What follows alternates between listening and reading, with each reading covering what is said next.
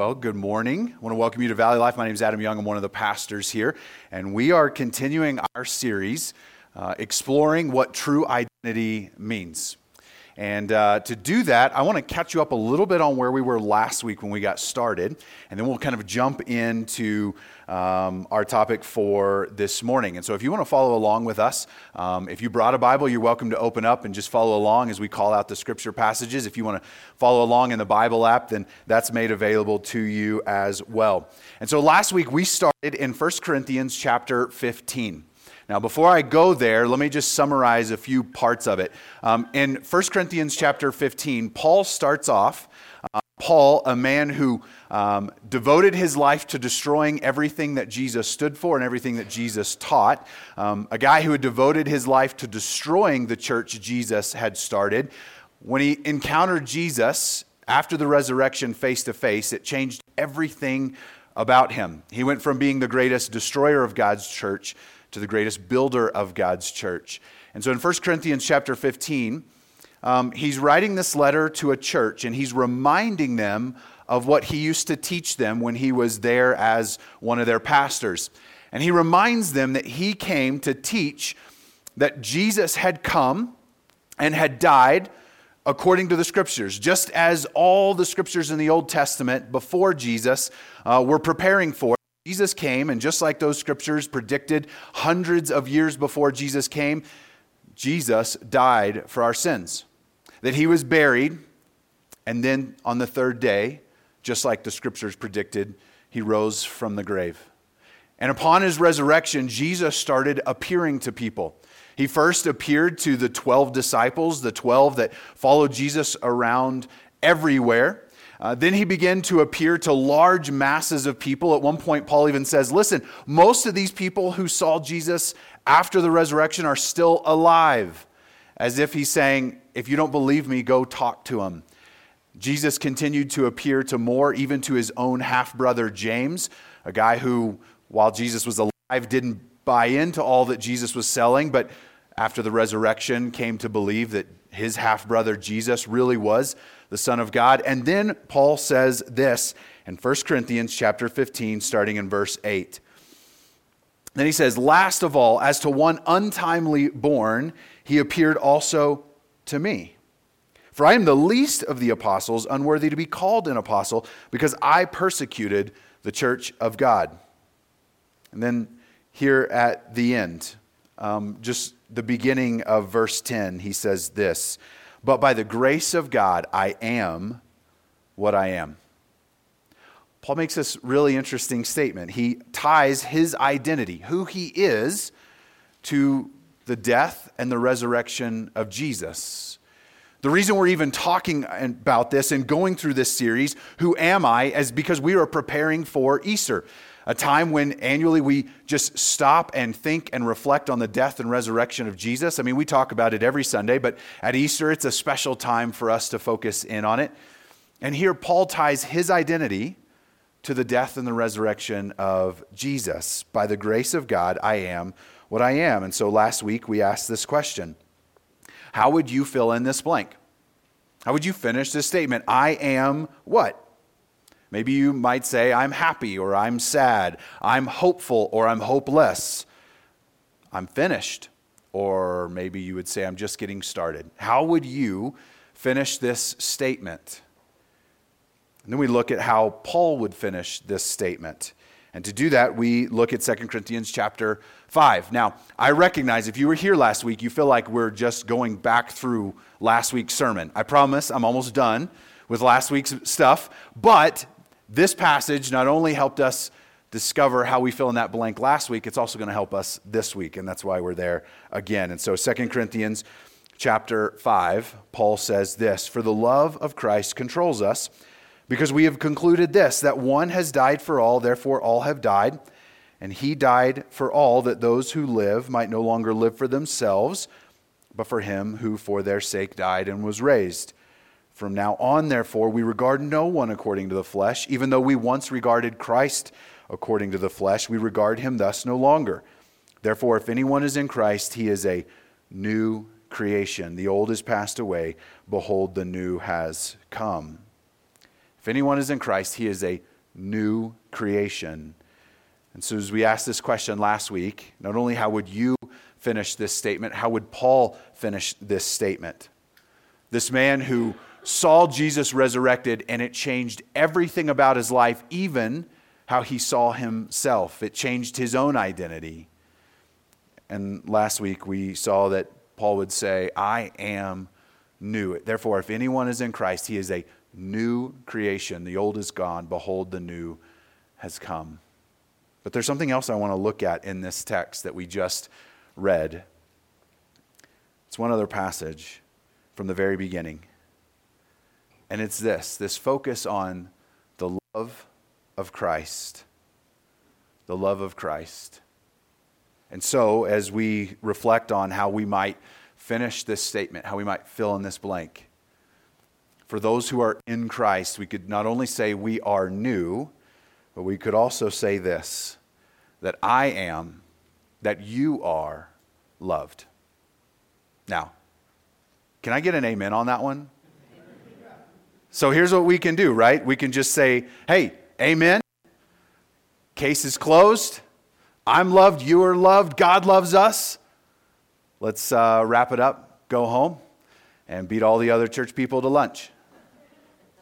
But I'm a preacher, I can't preach that short. I mean, that's it, right? I'm loved. End of story, right? Or is it? Is this the end of the story?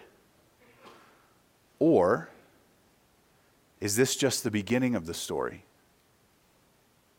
When we say, I am loved, is that the end, or is that really just the beginning? Look at this passage again with me. Just these first two verses. For the love of Christ controls us, because we have concluded this, that one has died for all, therefore all have died. And he died for all, that those who live might no longer live for themselves, but for him who for their sake died and was raised. The love of Christ controls us, and by that, Paul means that the love of Christ that was displayed by his death on the cross. And this love that leads us or controls us to no longer live for ourselves, but to live for him, for the one who died. Paul, this same author, would say it this way in Romans 5:8. But God shows his love for us in this, that while we were still sinners, Christ died for us. Here's what's amazing about the love of God. God's love is not achieved. God's love is received. See, Jesus died for us while we were still sinners, before we could have done anything to earn it. His love was put on display on the cross while we were still his enemies, while we were still living in rebellion, while we were still sinners. God put his love on display on the cross. And then Paul would say it like this in Galatians 2:20, carrying out the same idea that he just talked about in 2 Corinthians. For I have been crucified with Christ, and it is no longer I who live, but Christ who lives in me. And the life I now live in the flesh, I live by faith in the Son of God who loved me and gave himself for me. This love that controls us. Paul is going to hint here. He's going to hint here at how Christ's love should control us. But there's actually another author in the New Testament who's going to go in much greater detail. And so I want to look at what he has to say. And so we're going to turn to 1 John chapter 4. So if you have your Bible open or one that was underneath your seat or in the seat in front of you, you can turn to 1 John chapter 4. We're going to be there for a little bit. As a matter of fact, that's mostly we're going to spend the rest of our time together. Or you can follow along as it's going to be on the screen or in the Bible app. And so John, one of those 12 disciples, one of the 12 who spent 3 years traveling with Jesus, camping with Jesus, listening to him teach, seeing all that he did, is going to write about and reflect on the love of God.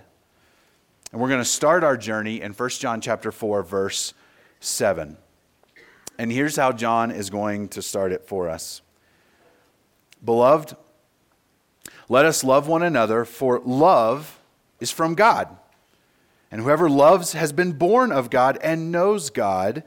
Anyone who does not love does not know God, because God is love. As we start to reflect on this love that controls us, here's how John might say it. If I'm loved, then I must be loving.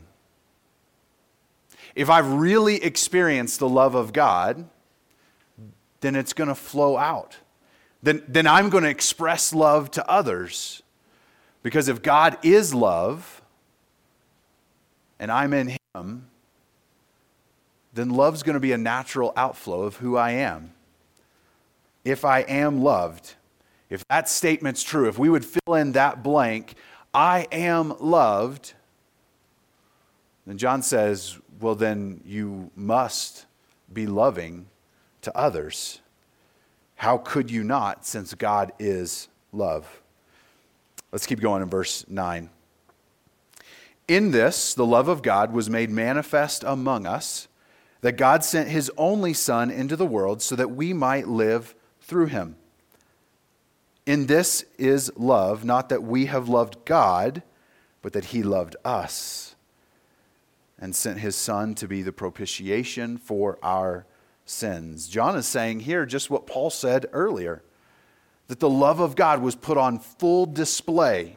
Here he says that it was made manifest among us.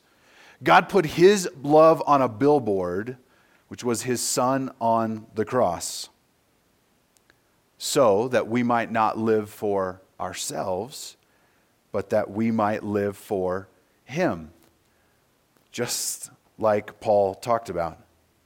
Let's keep going, verse 11. Beloved, if God so loved us, we also ought to love one another. No one has ever seen God. If we love one another, God abides in us, and His love is perfected in us. Now, if you're catching on, John's going on a rant about love. Okay, we're only halfway done. Okay, he's got a lot more to say. Now, I want you to look here in the middle, right when verse 12 starts. No one has ever seen God. Does it seem for a second like John lost his train of thought? Like he's going on and on and on about love. As we're about to see, he's got more to say about love. And then he has this moment where he's like, oh, and no one's ever seen God. And then he goes on about love. It almost seems as though he lost his attention for a minute. But if you think about what John is teaching here, about what happens when we see God's love on display, about when we're united with God, who is love, when we understand God's love for us and it starts to flow out in love for others, here's what I think John is saying. If we see true love, the love of God in Jesus, then the world should see it in us. No one can see God, but they can see Him in us by the way we love others. Now, where's John getting all this? I mean, it's awesome. It's good. Where's this coming from? Well, I can imagine that John was pretty influenced by his time with Jesus. Seeing Jesus interact with others, the love that He showed towards those society had largely rejected, how He sacrificed Himself for others. But it wasn't just what John saw, it was also what John heard. If we go to John chapter 13, so we're in 1 John. This would be the first of the letters that John wrote. But this isn't all that he wrote, and he didn't just write letters. He also wrote a gospel account of the life and ministry of Jesus. And in John chapter 13, we are less than 24 hours away from the crucifixion of Jesus. It is Jesus' final evening and time with his disciples. If you've ever spent time with someone in their final moments or their final days, you know that when they have the choice, and we recognize not everyone always has this option, but when someone has the option to choose their last words, to choose the final things they say to people, they say really important things. And if you've ever spent time with someone in their final days, it's hard to forget the last things they say.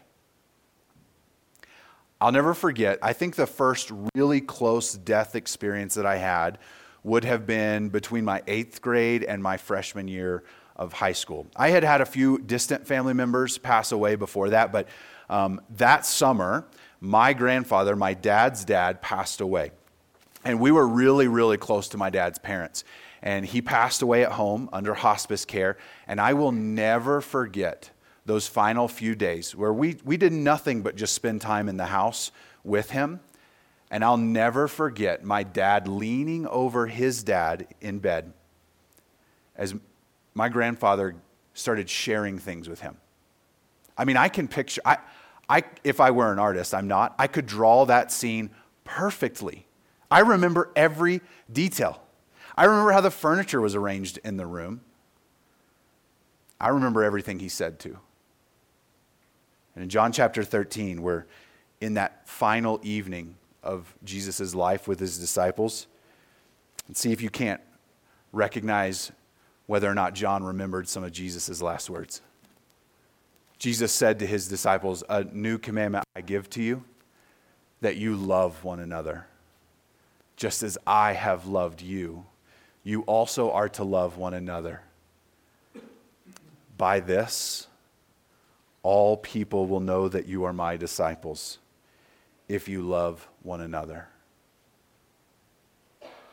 No one has seen God, but they can see him in you if you will love others like I've loved you. I mean, I don't think John ever forgot those words. Because everything he's writing in this chapter 4 of this letter just screams these final words of Jesus. Let's look at a few more things John writes. We'll go back to his letter in 1 John chapter 4, verse 13. By this we know that we abide in him and he in us, because he has given us of his Spirit. And we have seen and testify that the Father has sent his Son to be the Savior of the world. And whoever confesses that Jesus is the Son of God, God abides in him and he in God. So we know that we abide in God and God abides in us because he gives us his Spirit. And we know we have his Spirit if, here at the end, we confess that Jesus is the Son of God. And with this confession is wrapped up the confession of not that Jesus was God's Son, but that he was God's Son who came to accomplish something on this earth. That as God's Son, that he became like one of us to live amongst us so that he could die for us. That as God's Son, he came to display God's love for us. Then verses 16 through 18. So we have come to know and believe the love that God has for us. God is love, and whoever abides in love abides in God, and God abides in him. And by this is love perfected with us, so that we may have confidence for the day of judgment, because as he is, so also are we in this world. There is no fear in love, but perfect love casts out fear, for fear has to do with punishment, and whoever fears has not been perfected in love. As we come to know and to believe the love of God, it replaces the fear we once lived with. And I think the biggest reason why is in this next verse. We love because he first loved us. We don't earn God's love. He loves us first. It's what enables us to know love and to share and express love. We don't love others in order to earn God's love because his love precedes ours. We don't fear punishment and judgment because we aren't waiting to see whether or not God will love us. We aren't hoping that by loving other people or doing good deeds towards others might earn God's love. He's already declared it and displayed it for us on the cross. And here's how John closes out this section, verses 20 and 21. If anyone says, I love God, and hates his brother, he is a liar. For he who does not love his brother, whom he has seen, cannot love God, whom he has not seen. And this commandment we have from him. Whoever loves God must love also his brother. So when we declare, I am loved, it's not the end. It's the beginning. Because once we experience the love of Christ, we naturally grow into being more and more loving towards others. When we come to recognize, to know, and to believe that we do not earn God's love, then we stop expecting others to earn our love. As we look upon the greatest display of love, love made manifest in Jesus on the cross, as we look upon that display of love, we recognize the opportunity we've been given to mirror that by displaying love to others. I am, you are, we are loved. And being loved by God is not the end, it's just the beginning. Let's pray.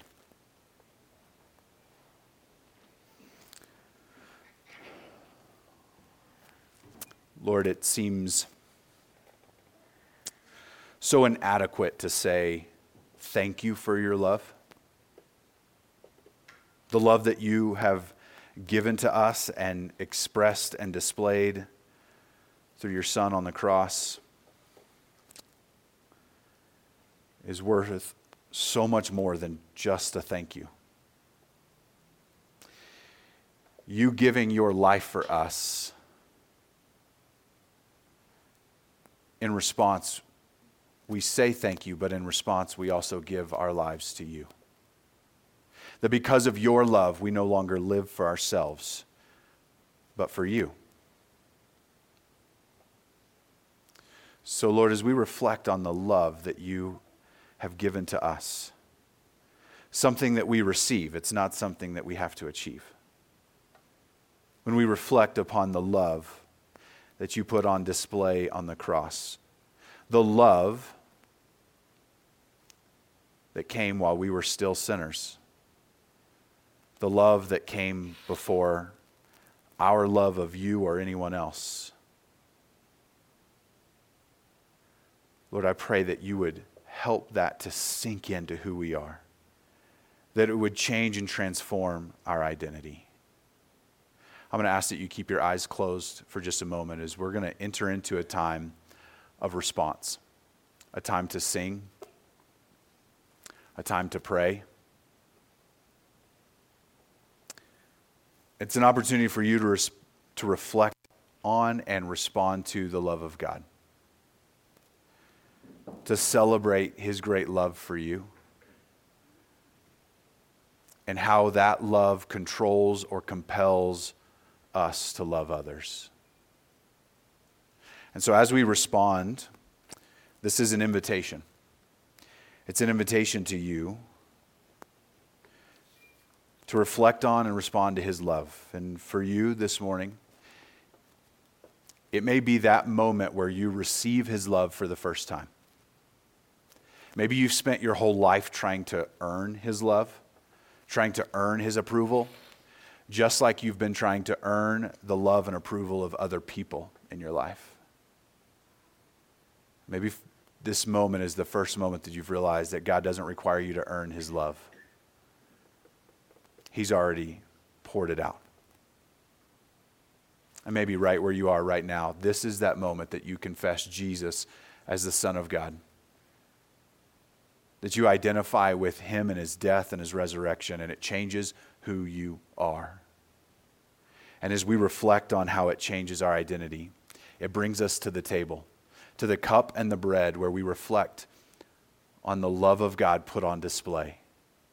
That same night when Jesus was spending that final moments with his disciples, when he taught his disciples about that new commandment to love one another, it was during that same conversation that he took bread and he broke it.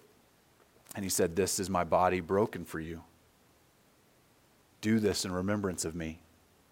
He took a cup, which represented his blood and a new covenant in his blood, a new way to relate to God. And so we now go to the table to take the cup and to take the bread as a remembrance of his display of love for us, his broken body and his shed blood for you. Lord, would you be honored by the way in which we respond to you this morning, as we both celebrate your love for us and how that love compels us to love others. Would you be honored and glorified in this moment, this morning?